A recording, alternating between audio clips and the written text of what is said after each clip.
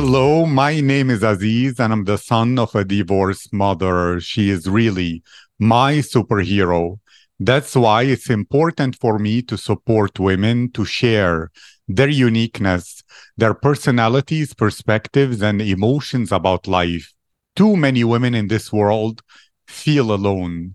They worry about the judgment of others and they struggle with their mental health. But when they listen to the Rare Girls podcast, where empowered women share their voices and tell their stories, many women will feel inspired to live a life of freedom and to overcome all insecurities.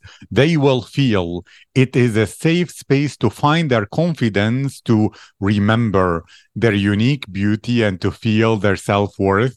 And they will connect with the sisterhood of rare girls who encourage their success and support their dreams. That's what this podcast is all about. My guest today is Donya Mahmoudi. Donya is a Persian Cypriot born and raised in the vibrant city of Dubai, United Arab Emirates. Recently, she graduated from high school and will be attending the University of Southern California in Los Angeles, where she will be pursuing health and human sciences with the goal of becoming a pediatric dentist. Donya had the privilege of being featured in Golf News's Friday column, which celebrated her academic and personal accomplishments that have brought her to where she stands today.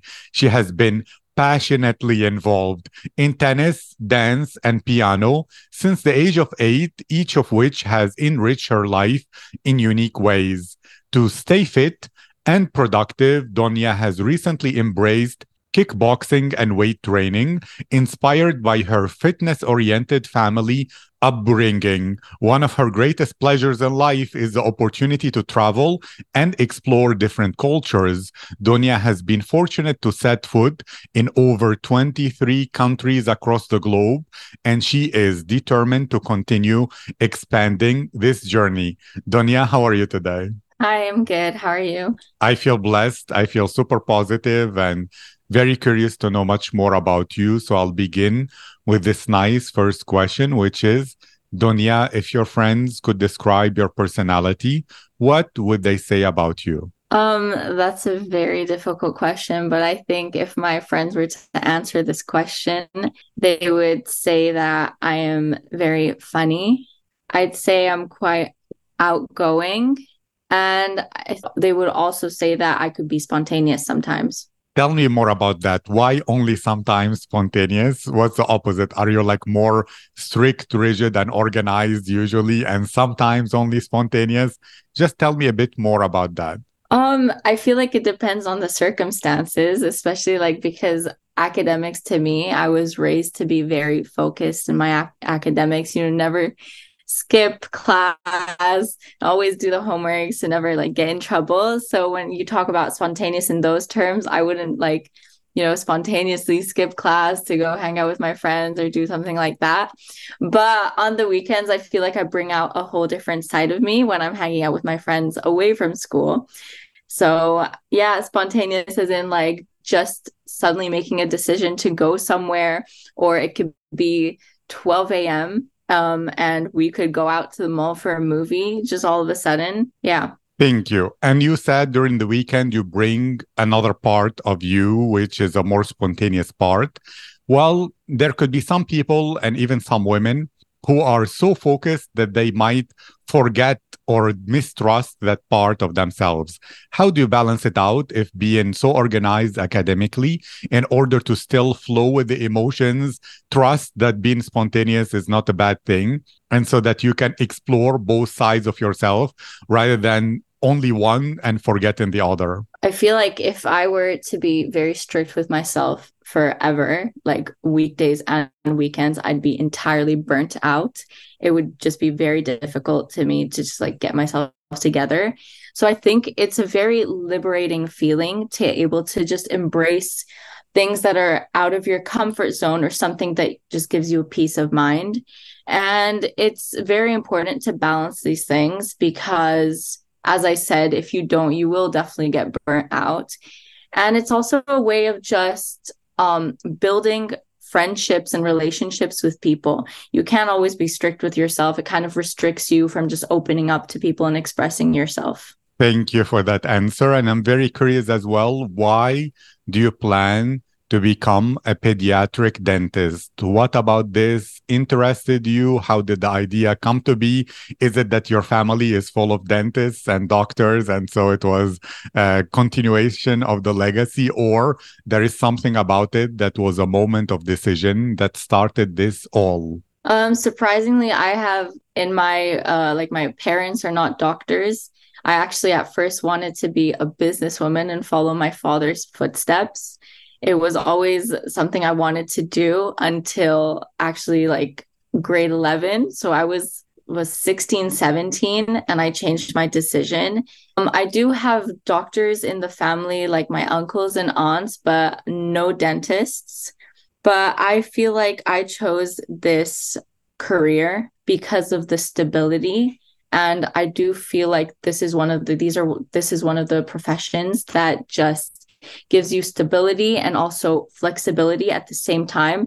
Being a dentist, you can create your own schedule. And I mean, the money is quite good. And I'd like to sustain the life that my father's given me and I've had the privilege of having. So I'd like to independently sustain a life like that. And I think with this career, money is good at the same time. And I think what brought me to this decision, like firmly, was shadowing my family dentist that I've been going to from a young age, and just like recognizing that I had no fear of sitting in that chair and doing all the procedures he'd do for me.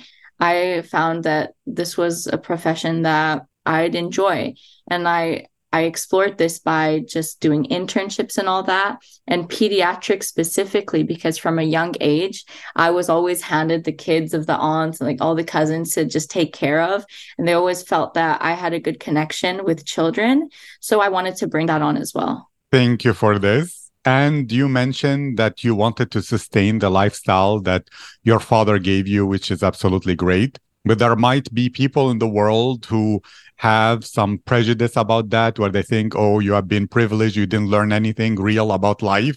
Can you share some of the lessons and insights you had that no matter what, it actually opened even more doors for you to understand the world, to explore things that wouldn't have been there if you were someone who didn't have such a lifestyle? I was raised to not take everything for granted, and I've appreciated everything I've had, but I was also raised to follow my own path and eventually be let go and take care of myself financially, personally, and all that. And I know for some, they may believe that this demotivates you to just work. I know I have friends and I know people who come from a wealthy family and just give up on school. But I think this motivated me even more because at the end of the day, your parents aren't going to hold your hand forever. They are not, simply as that. So I was just told to just take care of myself. And if I like the lifestyle I have more of a motivation to continue this exact lifestyle, but coming from myself. Thank you. And in your introduction, I mentioned that you come from a fitness-oriented family. You love tennis, dance, weightlifting, etc. Two things. One, is it to you like a kind of meditation and recovery and something that helps you avoid burnout?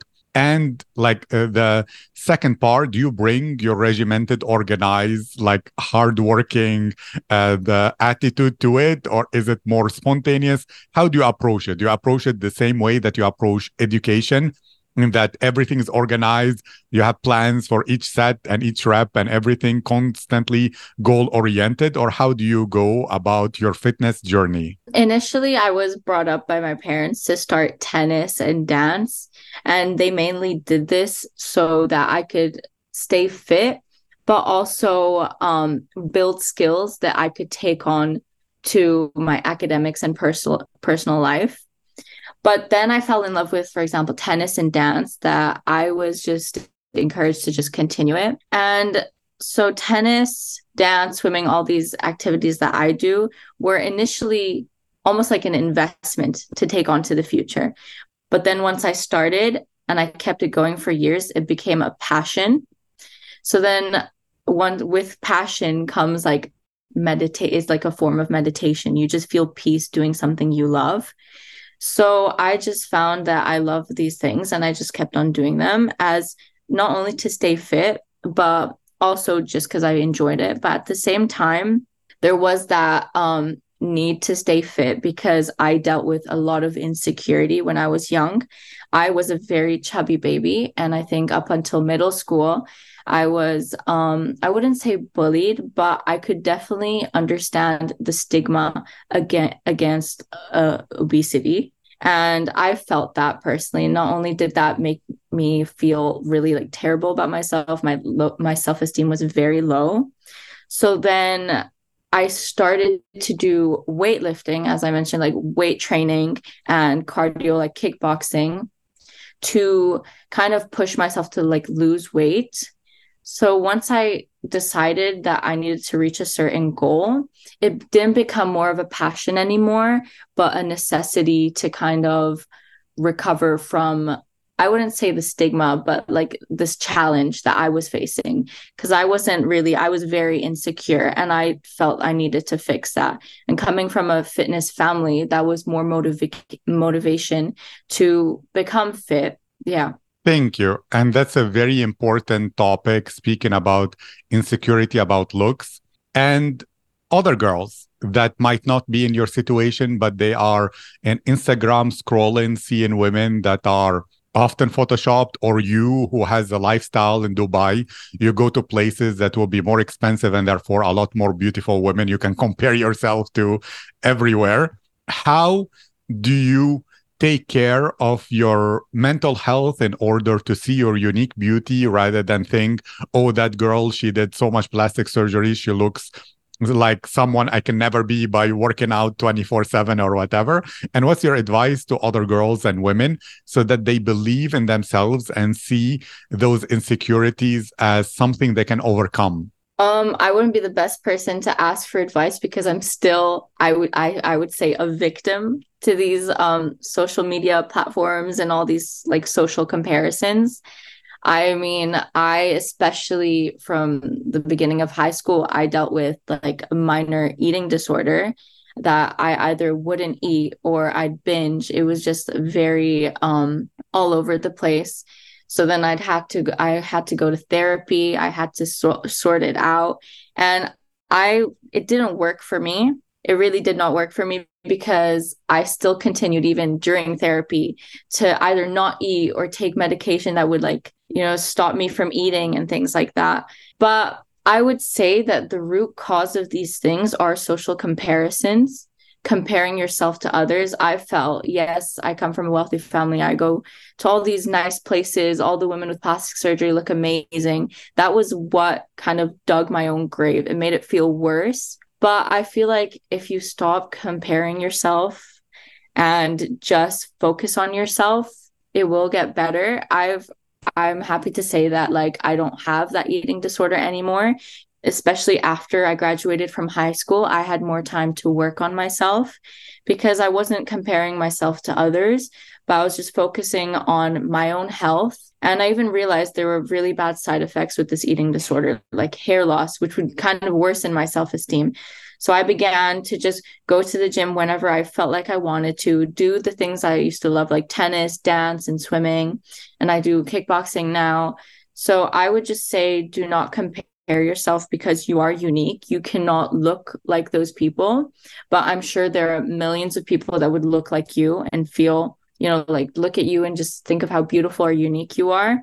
So just stop comparing yourself because I feel like that's the root cause to all the low self-esteem and insecurities. I agree 100%. Thank you for that, Donya. And it also makes me wonder, since you are someone who's excelling academically and you've been raised for that, What do you believe is the secret? Let's say in the future, someday you have children and you want to make them excellent academically. Do you believe it's genetic and therefore your parents are there to thank and that you are born and you have it, you have the talent that was innate and that is the foundation for everything? Some people have it, some people don't. Or you believe is the ability to work hard, to focus, to turn off notifications when you're studying, to not be constantly watching cat videos while you are preparing your homework and all that. Which one really, sincerely, do you believe? Is it all hard work and therefore it pays off the harder you work at it as long as you don't burn out? Or you need a foundation of like higher IQ in order to make it. And therefore, it's more about some people are made for this, other people made to be fitness geniuses, other people business geniuses. It's unrelated. Tell me more. A higher IQ would definitely be a benefit, but it's different for everybody. I feel like if you grew up with, I don't want to say nothing, but you weren't as fortunate enough, that could be a motivation to excel academically. And I know so many instances where people had nothing, but they've reached wonders and they've gone into many amazing schools with scholarships. So that could be one way to motivate you to get out of the lifestyle you currently have. But for me, my personal motivation was my very close relationship with my family. I feel like once you have your family, they will support you throughout. And I personally think because of my close relationship with them, I got to learn their life stories. I got to learn how my dad got to where he was. I got to learn how my mom got to where she was. And that was a motivation for me to do this for them because they sacrificed so much coming from Iran. My dad, I don't want to say had nothing, but he wasn't in the situation where we are now. And I don't want to say situation, it's a blessing, but it's motivated me to do this for their sake and make them proud. That's why I do what I do. I'm not the perfect student. I procrastinate so much. My notifications are never off. I binge Netflix during exam season. I lie to teachers for extensions, it's just the motivation I had from my close relationship with my family, because if you do have a close relationship with them, you have something to fight for. Thank you so much for that. I really, really appreciate you answering that. And it makes me wonder as well, you have something to fight for. If you could install that in some other women, let's say your friends who are skipping class because they don't need the study, or there are women who are actually doing the opposite. They live up to the expectations of parents, of other people. They don't feel they're living their life. And therefore, they don't feel they have to fight for it because they feel stuck in it in a way. And that creates a sort of depression and a sort of, I don't mean it in a clinical term, but them being unmotivated in a sense. So any women who are either stuck in a situation where they feel, oh, I have to be, let's say, a doctor like my parents, because they always told me since a little girl, you'll be such a great doctor, etc. But she hates it. She wants to be a dancer or whatever else. Or those like your friends who have already everything and they're like, why should I struggle hard or be motivated? I don't need anything. I'm already good. What about the way you see the world or perceive it? Not only the close relationship to your family, but what gives you the ability to fight for something so maybe other women can be inspired if they are in a situation where they're not in that frame of mind? If they're not at that frame of mind, I would say that they should ask themselves if they're happy with the circumstances they're in. Are they happy with the way they're living their lives? Because you don't have to fight for someone. You can fight for yourself. You can fight towards something. If they should just set out goals for themselves and just see how they can achieve it and just try to get to where they want to be ideally. Yeah. Thank you so much, Donya. I appreciate your time and you doing this interview. And to finish, is there anything that you think other women should hear that maybe you remind yourself of? Any lesson you learned recently, inspirational words, or just something that you believe if more women remember, they will be happier in life that we can conclude with? I was always told that people who like to flaunt their success or their wealth or their amazing lifestyles or like the things they bought and stuff all those people who flaunt these things just to show off to you have a deeper story that they're trying to hide, and they use that as a camouflage. So I would say do not be disheartened by all these people who just talk about their success and all their achievements, and just work towards your own. And I always think it's best to not wear your wealth, and it doesn't have to be money wise. It can be like anything, but show it. Yeah. I just personally feel instead of being disheartened or disencouraged by all these people showing off, just know that they might have had the same struggles that they're just hiding. That's very, very wise. Thank you so much, Donya. It was my privilege and my honor to have you here and share your voice and story. I wish you all the success in California. I wish you all your dreams to come true and to create the lifestyle on your terms and to feel like the successful woman that you desire to be. Thank you again for participating. Thank you so much for having me. This was a very interesting podcast to be a part of.